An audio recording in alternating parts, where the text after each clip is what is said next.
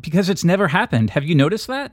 This has come up so many times. Let's review actual code. It comes up on these Twitter wars. It will never fit in a snippet, Jeffrey. These are serious enterprise applications, and to really understand the benefits, you need to be really deep into this million-line code base. To distill it down to a snippet would just be insulting.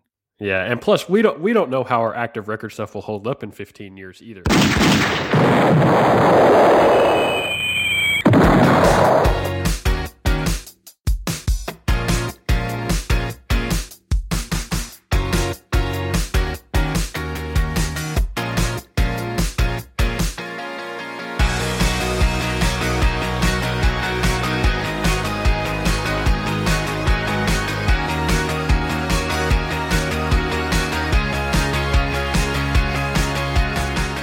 All right, welcome back to another episode of the Laravel podcast. We've got a guest with us this week, and we've got a special topic. We're keeping the drama up and running, and we're going to be talking about ActiveRecord versus Data Mapper and why Eloquent rules the world. But first, let's get everybody to introduce yourselves. Guys, can you introduce yourselves? Taylor? Sure. I'm Taylor Otwell, creator of Laravel, creator of Eloquent, lover of ActiveRecord, lover of DHH. What would DHH do for life? All right, Jeffrey? I'm Jeffrey Way. Just creator Jeffrey of something. I don't know. Sorry, and Adam? I'm Adam Wathen. I work with Matt at Titan Co. Also the host of the Full Stack Radio podcast and also a devout ActiveRecord lover. Okay, cool. So here's what we're talking about this week. We're talking about different patterns for ORMs, database ORMs, to interact with the database. And so the two most common ones in our world are ActiveRecord and Data Mapper. There is actually an ActiveRecord library, I guess, in Rails. We're not talking about that, but the ActiveRecord library in Rails is mapped after the ActiveRecord pattern, which is a particular way of an ORM being shaped. And then Data Mapper is kind of its primary opponent. And there's often these conversations where people say, well, ActiveRecord is terrible. You should be using Data Mapper. In the PHP world, that ends up being, you should use Doctrine. And so we wanted to have a conversation here talking about, well, what's actually going on? What are some of the primary criticisms people use to kind of dog on ActiveRecord and to talk about them? But first of all, let's actually talk about what is in our conversation. It's going to be ActiveRecord versus Data Mapper. Although, just for frame of reference, we're really going to be talking about kind of Eloquent versus Doctrine. Since this is the Laravel podcast in the PHP space, those are the two kind of concrete instances we'll be talking about here. But the high level concept is ActiveRecord versus Data Mapper. So who feels up for an introduction there? I could do it. So just as like a definition of what the two patterns are. So in ActiveRecord, your domain models are meant to map one-to-one with tables and rows in your database, and each instance has knowledge of how to persist itself back to the database. So using the same class, you'll fetch instances of that class from the database, make some changes to it, and then call a method like save on those instances, which would then update that record in the database. The idea with a data mapper ORM is that you're separating persistence concerns from any of your kind of domain business logic concerns by having a layer that fetches stuff from the database and essentially gets like this data back from the table as a plain array, say, and then maps those fields to fields in your domain models, and then gives you back domain models that have no knowledge of the persistence layer. And then when you want to save those models again, you pass them back to this persistence layer, and it maps those entities back into your tables. So that's kind of the main difference. In one, your domain models, you can just call methods on them to save them and update them in the database and fetch them back. And in the other scenario, the data mapper scenario, your data models are completely separate from the database layer, and you pass them back into that persistence layer to save them when you need them and fetch them from that layer. So in kind of a perfect world, that is how these patterns are meant to work. Right, and we'll get into specific criticisms, specific contests, but one of the highest level kind of conversation comes around when you've got these these ActiveRecord objects. They both are responsible for kind of getting their own data through static methods, often, pulling an instance out of the database, and then that same object is also responsible for representing the specific instance that you pulled out, and it's also capable of saving itself or deleting itself. And so a lot of the conversations, we'll talk about this in a second, say, well, it's doing too many things, and versus Data Mapper kind of has a reputation of being more pure, right? The thing that's supposed to get things only get things. The things that's supposed to represent a thing only represents things. The thing that's supposed to delete things only delete things. And so that the high level kind of conversation tends to be around, well, ActiveRecord might be okay for a little piddly side apps, a little pat on the head, junior developer. But if you have a grown-up app, then you're going to deal with Data Mapper. And especially folks who tend to be in kind of more startup-y and rad kind of spaces tend to like ActiveRecord more, and people who tend to be in more academic or enterprisey or whatever else type spaces tend to prefer Data Mapper more. And this is not absolute truth at all, but these are some high-level kind of like assumptions that are kind of passed around pretty commonly. So what we want to do here is we want to talk about some of the main places people have criticisms of ActiveRecord and kind of say what we, as a crew kind of think about this. Like, how do we feel about this? So the first one, the one that comes up most commonly, is saying an object that represents an instance. So let's say our object is, blog post. Let's be, stereotypical. And the blog post is both a blog post. It has a title and a description, whatever, but also has a save method that is allowed to choose how it's saving itself to the database. So the criticism here, and you guys can add on to this if there's more, the criticism is this one object should not be able to get itself out of the database, represent itself, save itself, delete itself, whatever else. This is a separation of concerns issue. You're mixing your concerns, et cetera, et cetera. So respond. How do we feel about that? Is a valid concern, or what's going on there? I think personally, the best reply to things like that is always almost like the 4-year-old reply, where you say, why?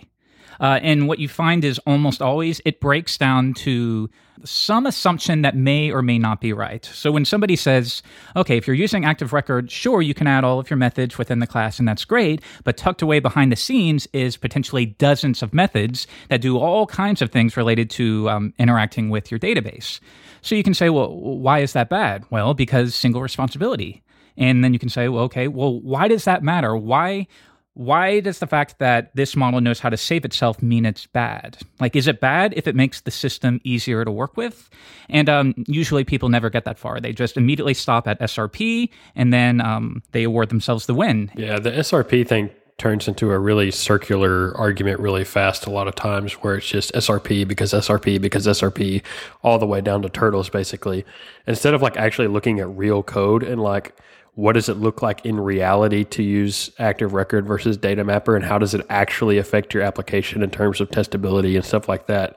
We never really seem to get that far. It's just sort of these biblical arguments of SRP and other things that they heard on a Uncle Bob podcast or from some book or whatever, and we sort of repeat that over and over and over. Yeah, I think one of the most interesting parts of the discussion is, people will say an object shouldn't be able to save itself. And I think it's kind of like a fundamentally flawed argument, because I don't think that an object having a method necessarily means that, it's something it's doing to itself. Like, people will make this like literal translation and describe the metaphor as like, well, if I have a blog post, it's just a blog post. It doesn't know how to save itself to the database in real life. The reality is, like, no objects in our system know how to do anything. If you're modeling the real world or whatever, everything's an inanimate object that can't do anything. You know what I mean? Like, right. Yeah, the user right? would do so you every have, like, single action. A user class that has, every method on it. And this is like not related to ActiveRecord stuff specifically, but just this idea that, you can't give behavior to objects because those objects don't have that behavior in real life. I don't think that's the way that we should be looking at modeling things in our system. No one would ever complain that an array shouldn't know how to map itself, or a string shouldn't know how to uppercase itself. Those are just things that you can do to those objects, and it makes sense for the behavior to live there. Now, in the case of ActiveRecord specifically, we have these records that in the system that you might be building do map cleanly to, a relational database system, and you need to be able to save this record. Well, to me, the natural thing to do as a first stab is to be able to say, can I just call .save on this? And can I design this system in such a way that, that's going to work out to be a maintainable solution? Like, my first go-to solution to any time I need to like do something with an object is to try putting it on that object. If it's not going to work out that way, or if it ends up being ugly or not maintainable in some way, like if I can come up with a solution that feels simpler because I notice some problems with that, then yeah, maybe I'll extract something else that like acts on those objects. But from like a purely object-oriented way of thinking, I don't think the go-to should be to always be creating these extra objects designed to work with existing objects as if they're just data, because that's separating data and behavior, which is not the OO thing to do. Yeah, and when you see like kind of domain-driven design enthusiasts talk about code, they always talk about it in a very active record-y way. Like they'll have the classic invoice object in it, usually has like a pay method, and that pay method has got to have like 7 or 8 dependencies. Like it's calling some credit card billing, it's doing a whole bunch of other crap. But when they write code like on a whiteboard, they write it like active record objects look, basically. But for some reason, like when you bring it to like the database level, they're like, hell no, we can't design objects that way. The conversation we're having goes beyond and outside of just database related stuff. So we've had these conversations frequently about, what does naming look like in just good object oriented design in general? And one of them was, should a receipt be able to send itself, or whatever else it ended up being? So I think it's helpful to kind of say some of these conversations just aren't about this. It's just about, what is good object oriented design in general? I think that idea that there's certain things that are parroted back frequently, a thing shouldn't be able to save itself or whatever, or a single responsibility principle. If there's just like a certain phrase that you hear back every single time, it might be a sign that maybe you're not actually thinking through what you're saying. And hopefully that's true for anybody on either side. So hopefully one of the things that comes out of this is the ability to look at something where someone just is like, well, this over and over, that 4-year-old argument. Well, let's do the 4-year-old argument on the other side of the whys. Why are you saying that? What does that actually mean? And that's a good thing for good conversation in general, not just this one. Yeah, and so often what this ends up being is people are just, I've said this a lot, people just recite what they read in a book 6 months ago. And you know what? That's fine. That's how we all are. We're all kind of continuously learning and trying to document what we've learned. So sometimes it comes across as if the person has really thought this through, but in reality, they're still trying to figure it out in their head. So what happens is they read a book about like hexagonal architecture, and they learn that the database should totally be on the outside and it shouldn't be core to your domain. Well, if that's the case, then you can't be having your entities calling a safe method, because that violates that entire approach. And you just learned about hexagonal architecture and you're really into it, so you have to find a way to make all of that work. So as a result, you go around telling people that a post can't save itself, and it really doesn't go any deeper than that. I think, just to be clear, I don't think that saying, an object should have a save method and saying that's somehow like, more object oriented, or, that's the right design. I'm not trying to say in any way that that's like a black or white thing, but I think it's important to rethink like what your understanding of methods on an object necessarily are, you know what I mean? And kind of remove this idea of this shouldn't be able to do this to itself from your vocabulary, because I don't think that's the right way to think about methods on objects. The other thing that I think comes up that might be interesting to talk about when it comes to this is the whole separation of concerns thing. The other argument for that is not just about whether things should be able to save themselves, but it's about now you have all this code living in this class that's related to database details, and all this other code in this class that's just related to, business logic in your application. In the case of most active record implementations, you kind of get that code from some sort of base class that you're extending from. And a lot of people would say, you have to consider everything that's in that class as being part of your class. And, if the eloquent base class, which is, quite a serious piece of work, it's like a 3,000 line class or something, right? If that's 3,000 lines, you have to think about your classes as being 3,000 lines plus whatever stuff that you're adding to them. I'd be interested to know what you guys think about that idea in general.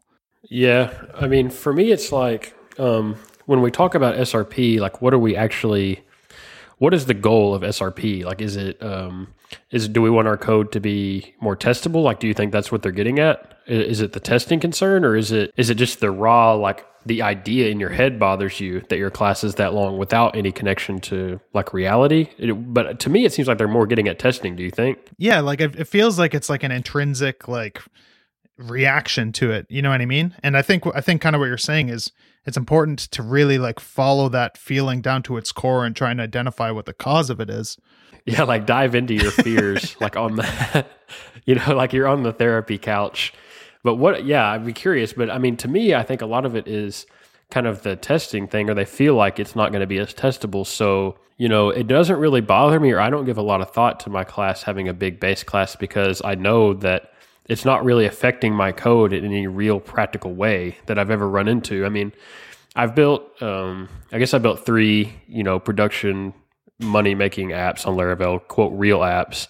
And like the active record concern has never been like a limiting factor in any of those apps. Like I never had a situation where I was like, oh man, if only I was not using ActiveRecord in these apps, I could do X thing so much easier. It's always some other like businessy concern, you know, like it's not even really tech related at all usually. So I don't really worry about it because the testing to me, which we can talk about a little bit more, is still the same, whether I use Doctrine or Data Mapper, which to me, the goal of kind of single responsibility is to have these small classes that are easy to reason about and test. But I don't know, I've just never had a problem with testing with ActiveRecord. It's the exact same, especially if you're using like a repository with ActiveRecord. But then if you're using integration testing, of course, it's literally 100% the same. But they're not. See, like that's the thing is I think people on the other side would say if you need to integration test, or basically like if you need to touch the database in order to ensure that this thing works, then you're doing it wrong. And that's why you end up with articles like whatever the big one is, integration testing is a scam or whatever. I mean, you're going to have to hit the database though, unless you're literally testing your raw Doctrine query language input into Doctrine. I would love to know what, like, Doctrine, of course, is very popular in the Symfony world. So I would love to know how they go about testing this stuff, because I never hear about touching a database on that end. We're fine with it at this point, but I genuinely never hear about it. I almost hear more that it's an anti-pattern to touch a database, which is absurd. I think go ahead, Adam. The thing is, in my opinion, the stuff that you actually have to hit the database to test with ActiveRecord, you also have to hit the database to test with Doctrine, right? And most people that I've talked to that have a lot of experience with Doctrine, have agreed with me on this, that if you have like some custom query, for example, like say something that needs to fetch the most popular posts from the database or something, right? The only way to test that and know that you're actually getting what you consider to be the most popular posts back is to put some posts in the database and fetch them out and make sure that the ones that come back are the ones that meet your criteria for being considered most popular. Because otherwise, there's no way to guarantee that, the query that you wrote actually gives you the results that you logically need. You can test that the query you wrote is the same one that, is being sent to the database or whatever, but that doesn't really test anything. I think the situation where it starts to get a little bit different is when people are talking about testing like business logic on your entities. And now with Doctrine, you don't have to save stuff to the database to test the behavior of the methods that these objects have. I find that's the same situation with ActiveRecord, though. If I have a method on an ActiveRecord object that just depends on some data in that thing, very simplistic example, say that you create some method that, given a record that has a first name and last name, you can stuff it together into a full name or something, right? You don't have to save an ActiveRecord model to the database to test that logic, just like you don't with Doctrine. It gets a little bit more interesting when you start talking about behaviors that depend on relationships. So say you have like a sales order or something that's made up of like order items, and you want to be able to calculate like the total cost of this order. In ActiveRecord, that order is a database record, right? Like there's some orders table somewhere, and there's an ActiveRecord object for order, and there's probably a bunch of ActiveRecord objects for order items. And you set that up with some sort of has-many relationship. And now if you want to test that in ActiveRecord, what most people are going to do is they're going to save some order items to the database and save an order to the database and make sure that the foreign keys are set up. And then you're going to test this total price method on the order, which is going to execute that relationship query and fetch those out of the database and then sum up, the price of all the order items. And that's going to give you the total cost of the order. Now, with an ActiveRecord implementation, that's going to have to hit the database. With a Doctrine approach, since all these things are just like in-memory PHP objects, you can just create order items, pass those into the order, and it's just like a regular collection, and you can execute that method and write that test the same way. But I don't know if that's even entirely true though, because with Eloquent, I could say order object set relation items and give it a collection of items that I created. That's what I was going to say, and that's what I usually do. Like if it's actually a problem that you're going to hit the stuff in the database, there's ways around it. It's I feel like you have to kind of like go out of your way a little bit more with ActiveRecord to kind of set that up. It's like not the natural way to do it. The more natural way to do it would be to just be able to get it from the database, right? And not have to call these kind of like methods that kind of exist on the side. But that doesn't mean it's impossible, and it's a trade-off, right? To me, I'm willing to make that trade-off of having to do like a slightly bit more work in my tests to be able to test that behavior without hitting the database for the productivity boost that I get, I mean, the one place where I've heard someone kind of made a conversation about the difficulty of testing it was much simpler, and it was just the idea of well, what does it look like for you to pull, not even worry about the database, to basically create a fake instance of, one of your objects and then pass it through the business logic? And I was like, well, you just, hit new thing and you pass it an array and it doesn't get saved to the database and you're done. And so I think there's at least a little bit of just fear, uncertainty, doubt kind of thing of like, oh, well, I'm sure you can't do that because it's so directly. Well, no, actually, it's totally fine. I think one thing that would help for people who may have very legitimate concerns is just kind of seeing what it looks like to see a code base that is well tested on ActiveRecord, because it's very possible and very common. I'm trying to think of any open source projects that any of us run that have it. I mean, I know most of mine. Adam, have you wrote some tests for, I think, Gislog and Symposium, so you most had your hands in both of those. Most of those probably hit the database, honestly, because to me, like putting in the little bit of extra work to avoid hitting the database is like a performance optimization that I'm going to make if my test suite starts getting slow and bothering me. You know what I mean? Until then, I'm happy to just do the easiest thing, and it's never really been that big of a problem for me. Yeah, I think just in summary, I've never really found I haven't found many situations where like I could test something with Doctrine without hitting the database that I couldn't test with ActiveRecord without hitting the database. I find it's basically the situations are the same. The setup is slightly different, but because, the logic is still in your code, it's not in the database. You're not forced to do it. The setup is just slightly different, All right, so our next criticism of ActiveRecord that we're going to cover, we've handled objects saving itself and harder to test. The next one is the one-to-one map assumption, which is kind of suggesting that with ActiveRecord, every single one of your entities is assumed to be a one-to-one map between entity and database record. Whereas in theory, I guess, with Data Mapper, it's suggested that doesn't need to be the case. So what do we think about that one? That's pretty fair, isn't it? Like, I would say this is probably the most valid concern. So like with ActiveRecord, assuming you have full control over your database, which I do in Taylor's projects, he controls all of that. And in those cases, I think ActiveRecord makes perfect sense. But you can imagine like with some higher level, like truly higher level stuff, if you're dealing with like car insurance or life insurance, where it's incredibly complex and you're dealing with a database that you may not necessarily own or lots of people own or lots of people contribute to, there is a situation there, right, where you might want to isolate yourself a bit from that because you don't have full control over it. The problem is, I think a lot of people treat that as the norm. So, like I've heard so many people say the biggest benefit to using the data mapper pattern is you don't have to think about your database as the first step.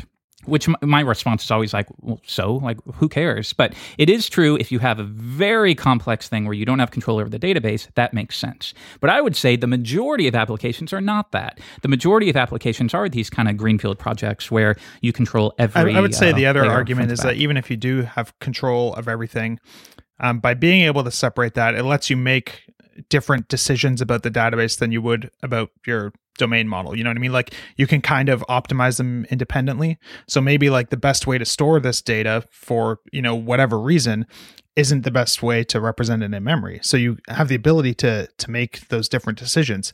Where I think it gets interesting though is like, yes, with like a general data mapper approach, like by the data mapper definition, it's possible to set things up that way. If you look at actual data mapper ORMs though, they don't really do anything any different than an ActiveRecord implementation would. Like Doctrine doesn't let you set up your database in some way that's like completely independent from the way that your entities are set up in your system. And that's not really like any bash of Doctrine, like they made like some incorrect design decision or something. But like if that's the benefit that you're trying to get from using like a data mapper approach, I don't think there's any library that's going to be able to somehow generalize that for you. Like that's going to be very specific to your situation, and you're going to have to write some code to map that data from that data store into the objects that you need in your system. And it's going to be really hard to somehow generalize every single use case in the world into some like reusable abstract library. I just don't think that there's going to be enough gains there that anyone would be willing to do it. Like it's easier to just write some queries, get some arrays back, and map that into the objects you need. Like it's not a lot of code to do that. You know what I mean? Yeah, there's an important and necessary break to make there of the assumption that the only things that you can do are, you're making these decisions on whether or not your ORM are capable of doing. And what we're saying is, well, yeah, that is a valuable thing at times when you get to a certain level of complexity. But at that point, at least looking at the options available to you, they don't actually assist you at that level of complexity. So regardless of what you're using, at that point, you may end up doing everything manually anyway. So it's kind of like, okay, yeah, that is valuable. You may hit that point, but choosing a data mapper ORM of the ones existing right now for your simple app or for the first stages of your app doesn't actually help you down the road when you hit that point in any way. Is that kind of safe thing to say? In my experience using Doctrine, people have said like, the benefit is that I just have to work with objects in memory and I don't have to think about the persistence layer. My experience is that that's not true, and that the abstraction leaks like just as bad as ActiveRecord and almost in like more confusing ways because of the fact that you're not expecting it to really leak. So a perfect example would be I was working on an application, and this was my first time trying to use Doctrine as like on a greenfield project. I've used Doctrine on existing projects before where kind of the plumbing had already been set up and I didn't really have to poke around with too many details of how things were working. But the first time I was trying to set it up on a greenfield project just to kind of like give it a chance and make sure that I had a good understanding of what the pros and cons were of all these things. So imagine you had like posts and comments, right? The typical situation that we talk about for every example ever in every programming discussion that's ever happened on the internet. You would think that given a post, which is holding on to like a collection of comments in memory, because this is the way that like a data mapper implementation works, right? So with ActiveRecord, if I wanted to add a comment to a post, I might add a method to a post called like add comment that takes a comment, sets the foreign key, and saves the comment right away, right? That's kind of how I would approach it usually. But the only way that like a post and a comment are going to be actually related in ActiveRecord is once that foreign key is set and they're both in the database, because the database is sort of like your source of truth, with the data mapper Doctrine implementation, I was expecting to be able to like add my comment to the post, just stick it in that array of comments that the post is holding on to. And then when I pass the post back to the, entity manager or whatever it was called to kind of like persist everything, that it would kind of analyze that and do all the work necessary to save that comment based on the fact that, it's in this collection of posts on or collection of comments on the post. I ran into a situation where I was trying to do this and none of my comments were getting saved with the foreign key. And I was like, well, what's going on here? I wrote this add comment method that said like, this comments square bracket equals comment, just stuffing that comment into that collection. But the foreign key wasn't getting set. And after talking to some people with more experience, I found out, oh, no. You have to set the foreign key on the comment once it gets passed into the post add comment method. And I'm like, what? Like, I thought the whole benefit of this was that I didn't have to think about those details anymore, and that as long as I had set up that mapping, that like the entity manager would take care of that for me.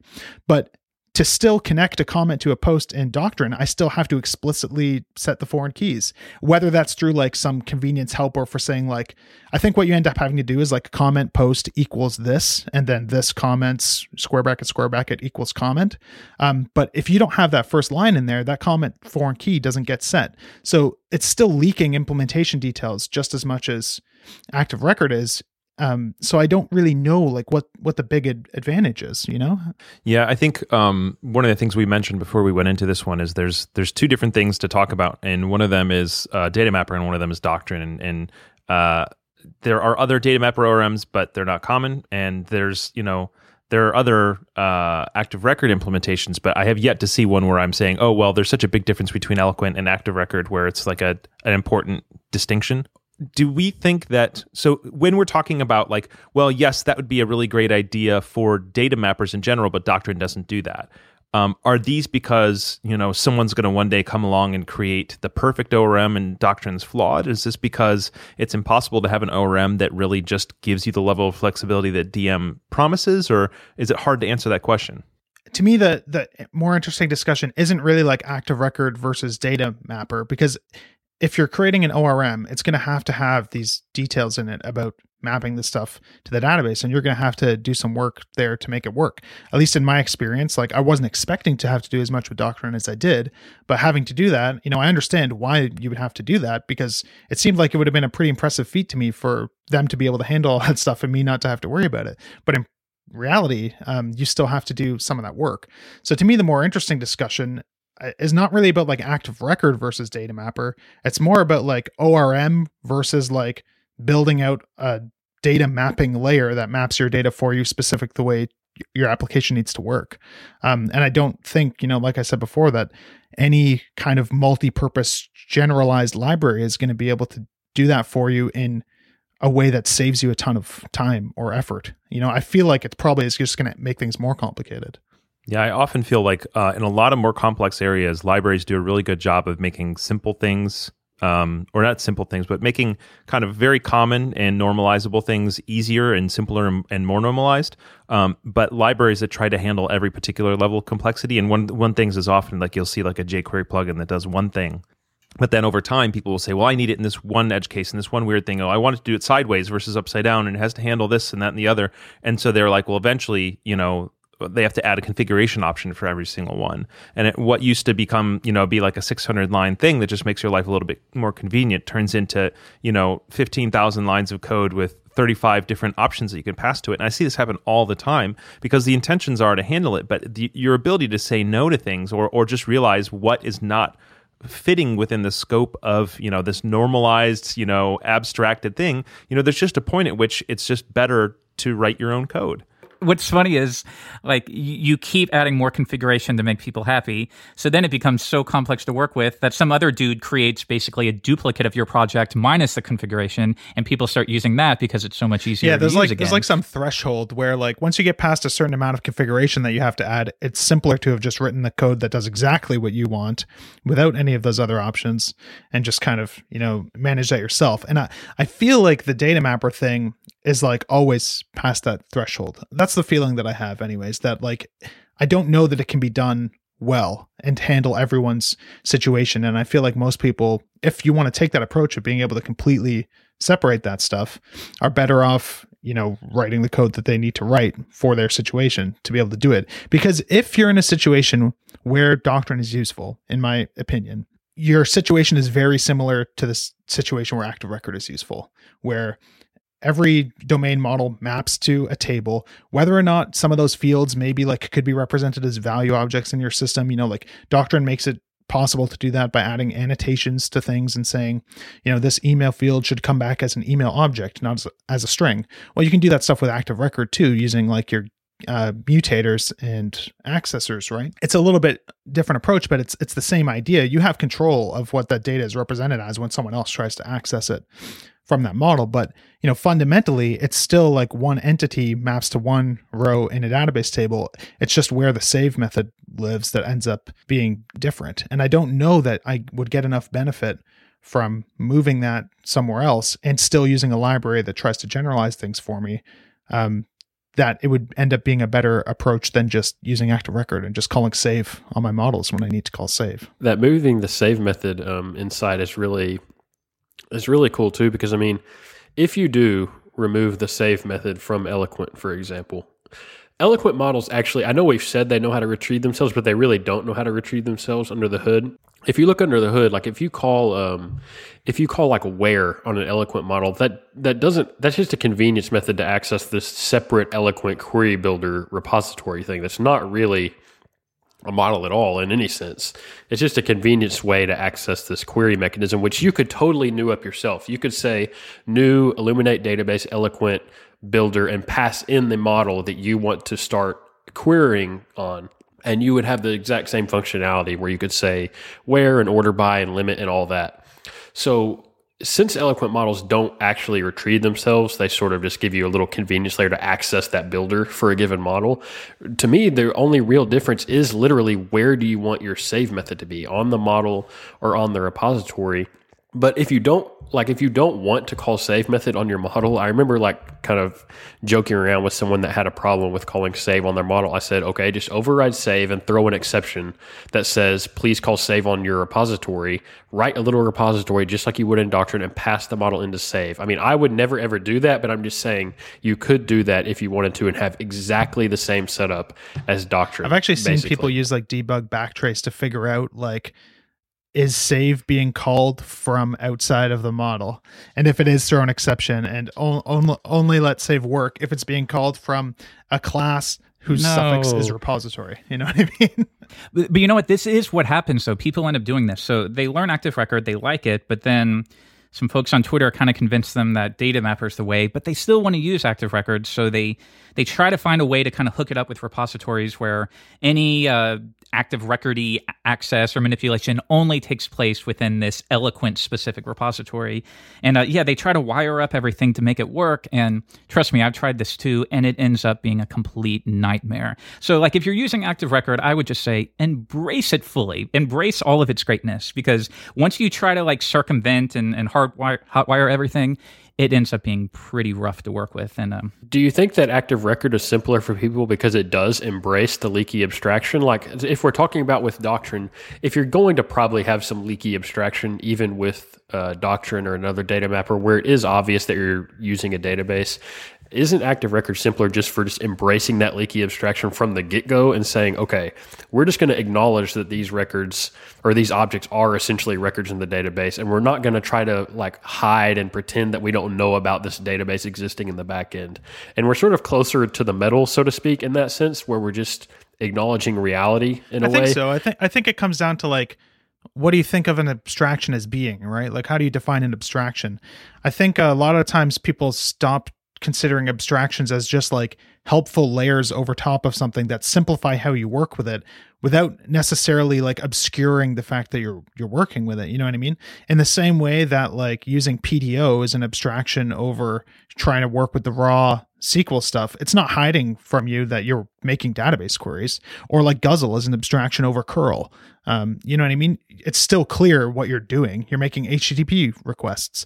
With ActiveRecord, it's still clear that I'm fetching stuff from the database. It's just exposing it to me in a way that simplifies my interaction with it. I'm going to do another one of my weird things where I quote the Bible, but it actually makes sense in my head. You guys tell me whether it's actually a relevant one. There's this thing. So the Sabbath basically suggests that you're supposed to rest. For a day, you're not supposed to do anything. You're not supposed to rest. And eventually, over time, rules kind of pop up saying, and if you do anything on that day, then you get in really big trouble, right? And they would like, all that kind of stuff. And at some point, Jesus ends up saying, I think it was Jesus, I hope so, I don't know, says, the man is not made for the Sabbath, the Sabbath is made for man. And so basically what he's saying is you've gotten caught up in all these rules that's telling you you're in trouble if you do that, and you're in trouble if you don't follow it this way. But the whole point of it was to give you a day of rest, right? Like you were supposed to be getting a benefit from it, and now you've locked yourself up in these rules. And I'm seeing the same thing here. Like the whole point of this abstraction is to make your programming life better. The whole point of this is to make it easier and simpler for you to understand your application, to spin up new applications, to interact in a database in a way that makes sense. And yet the rules, right? The rules of, well, thou shalt not, whatever ends up being, thou shalt not save thyself, thou shalt not, have a one-to-one map or whatever, and make you go into, and I'm going to say this straight out, and somebody can disagree with me, but I don't care. Data mapper, especially Doctrine, is way more complex to use. It's harder to understand. It's harder to onboard more people. You have to write more code to do simple things. And sometimes that may be necessary, but it's not a simpler solution. It's not easier for the end user. And so in general, you're basically allowing some sense of some rules and some sense of what should be and architecturally pure or whatever without any pragmatic and kind of concrete benefits to put you in basically a crappier situation with writing harder to understand code, harder to write code, less powerful and capable code that makes you do more work. And that's my statement. The other people on this podcast have said kind of more reasoned out things, and you all know that I'm a little bit less kind of academic and I don't have a computer science degree, but that's my practical experience. No, I think it's a perfect example, honestly. We can get into some of the theory of all this, but at the end of the day, the most important thing by far is, does this make it simpler to work with? Is the system simpler to work with because of this? And anyone who doesn't know Doctrine, not to insult Doctrine at all, but anyone who has gone through that introductory tutorial on the website will know it's incredibly complex. It's like run all these commands and then add these annotations and then trigger this command and then reference the entity manager to save it. And then you compare that to just a simple ActiveRecord approach where you create a post and you call save and it does exactly what you would expect to do. It's the perfect example of making the user the top priority. Whatever you would expect to happen naturally is exactly how it works. There's nothing more complicated than that. Again, it's fun to talk about this stuff, but I've almost gotten to a point where it's like, I don't care. Sometimes my arguments, like I said earlier, are like the 4-year-old arguments where I just want to say, so? When they say a reason why this pattern is bad, I'll just say, so? It doesn't affect the money I make every day. It doesn't affect the most important goal, whether or not I'm making money that day. So I honestly don't worry about it too much. but we still get dragged into these Twitter wars for some reason. I don't know why. I would like to see more active record and data mapper discussion in actual code. And I know it's ironic to say that like on a podcast about active record, but just in the future, it would be nice to see, let's just look at a real gist or a real snippet of code and say, how are these two things really different and how is it going to affect things like maintainability or how easy it is to understand something or testability, and actually talk about something real in reality instead of sort of like Twitter fingering and arguing all the time about sort of abstract concepts. And it's really hard to do that actually with data mapper people, shots fired, but it's hard to get them in code, like in an actual code snippet to talk about code differences. Because it's never happened. Have you noticed that? This has come up so many times. Let's review actual code. It comes up on these Twitter wars. It will never fit in a snippet, Jeffrey. These are serious enterprise applications, and to really understand the benefits, you need to be really deep into this million-line code base that you have a full understanding of to really understand how it's helping. To distill it down to a snippet would just be insulting. Yeah, and plus we don't know how our active record stuff will hold up in 15 years either. Like, I mean, guys, in 15 years, it's all going to break down. No, you know what's funny is Adam is joking, but he's actually not joking at all. This is exactly what they would say. And so it's like, how do you have a discussion when the person is saying, oh, you're not capable of viewing a code snippet because it's so vast and so complex, you couldn't fit it in? I was going to say, like, if it can't fit into a snippet, doesn't it sound like you're breaking all sorts of other rules about coupling and small pieces and... Yeah, isn't that a hint? I think that's a hint. Well, it's interesting because which rules are you focusing on? Because some of the rules that you're talking about are more like the, Sandy Metz kind of Ruby style, and some of them ones they may be talking about are more about like the Java style. And I think that we haven't talked about that much, and we don't need to, but there's definitely a clear kind of distinction of what school of thought you're approaching things from there. So me and Adam approach things from the school of Zonda. That's a whole separate... You guys need to explain what Zonda is once and for all, because nobody on Twitter knows what it is. That's a whole separate podcast, though. It can't really be defined. Like, if it was so you're just if we doing could a define tease. it, it would be the word. Coming soon. That's nice. Zonda podcast. Yeah. You'll understand in 15 years in a million lines of code. When you've been Zonda as long as we have, then you'll understand. Well, actually, this was pretty Zonda. So I was working on my wedding website on the weekend, right? And I just had a form where people could RSVP to the wedding. And you know what I had to do to like get people to RSVP? I had to type PHP artisan make model RSVP, and I was done. Now, you know what I mean? Like, there's an empty class, people submit the form, and stuff ends up in the database. And it was beautiful. So, and obviously that's an example of not a real web app, but I mean, it's still magical. No, love the empty class. Actually, the only thing I put in that empty class was protected guarded equals empty array, because I don't give a fuck. What's really interesting, though, back on the whole looking at code thing, is even if you do get like 2 code snippets, it is so frustrating because that whole maintainability, what's going to happen in the future card is like the ultimate trump card on the data mapper side, I feel like. So even if you showed 2 code snippets and the active record one was clearly easier to understand and simpler, like they always have that card in the back of their pocket where it's like, what about in 10 years? What about in 20 years? Will this application still be maintainable? Even though they don't know if theirs is like either. The burden of proof is on you. But it's sort of just the assumption is that yours won't be. It's such a disrespectful thing to say anyways. Like, you're having a nice discussion and somebody immediately brings up a decade from now. Like, any of us has any clue what our apps will look like in 10 years. It's just it's the worst argument possible. Because again, it's something that you can't respond to. It's like, okay, well, you can use that against anything. Against any possible discussion, you can just say, well, what about in 10 years? And then suddenly you win the conversation. I mean, come on, it's ridiculous. To balance the conversation at all, can you think of like any things that do bother you at all about using ActiveRecord at any point? I could say for me, the only thing that like I still haven't figured out how I feel about it is when you need to use like a transaction and I have to like put like DB transaction somewhere in my code, like wrapping something.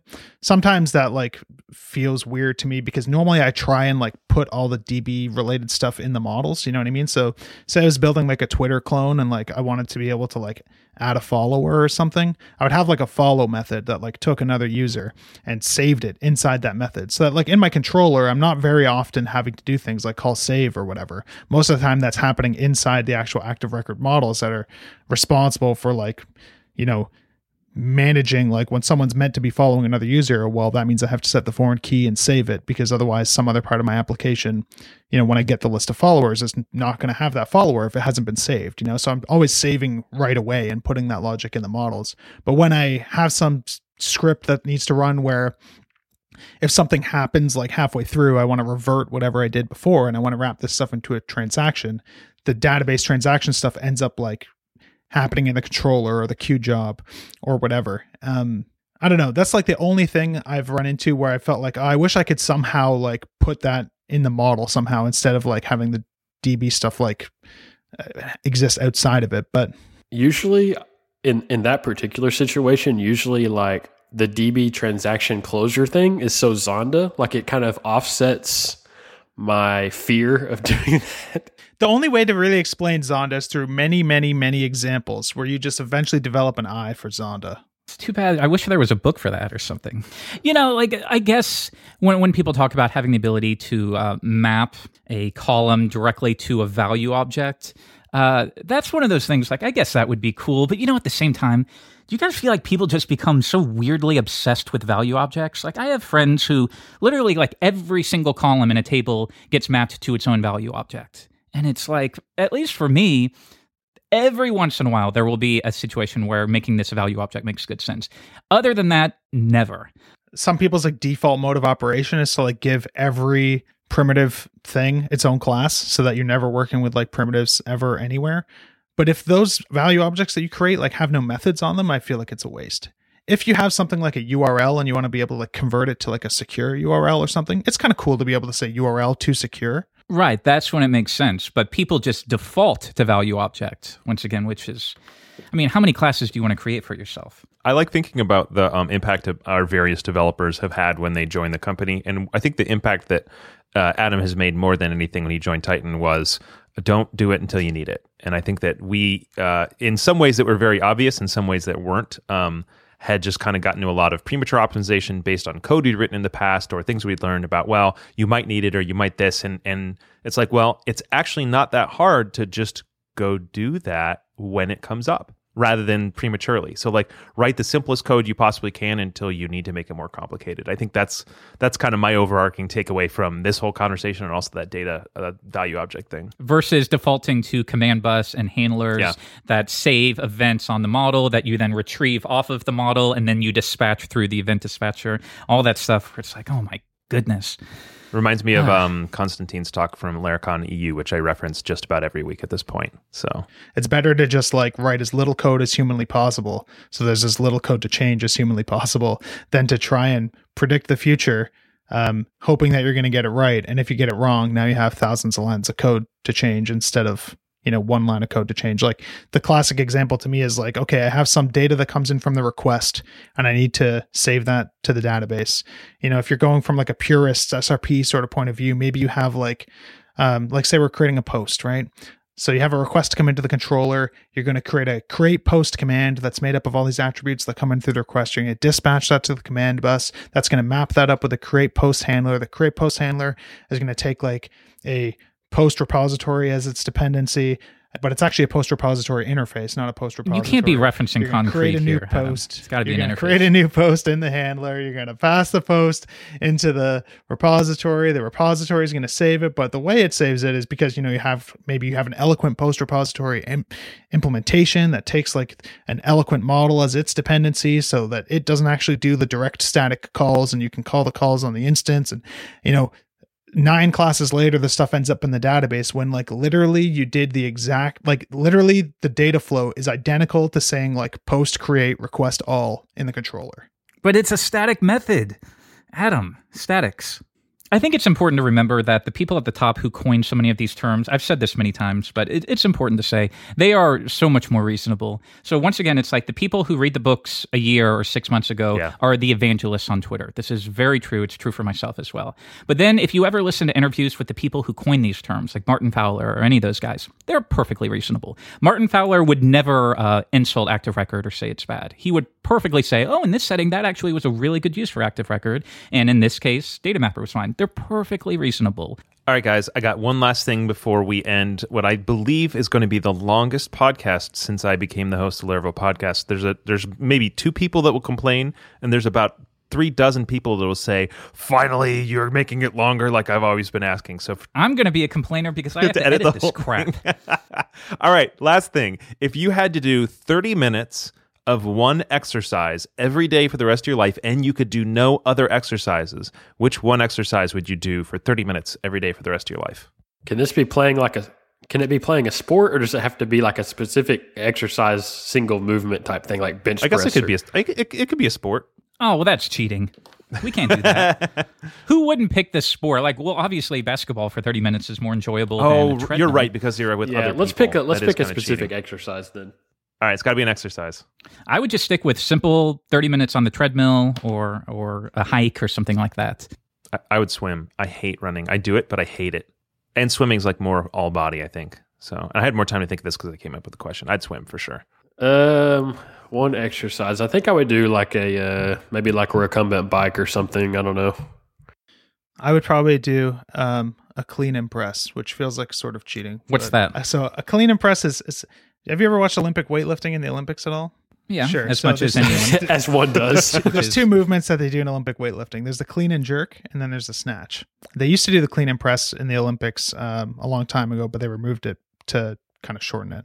But a clean and press, so a clean is when you have a barbell on the ground and you kind of bend over and you whip it up as fast as you can, and you catch it on your shoulders, and a lot of time you catch it in a squat because it's heavy and you can't get it up high enough. And if you see some of these like high level guys doing it, it's insane like how little the bar comes off the ground and they're still able to like get under it and get it on their shoulders, and then they stand up with it. So that's kind of like a squat there. So it's almost like a deadlift at the beginning, into catching it into a squat, and then they stand up and then they'll press it over their head. The clean and jerk, they throw it over their head and kind of jump under it to catch it.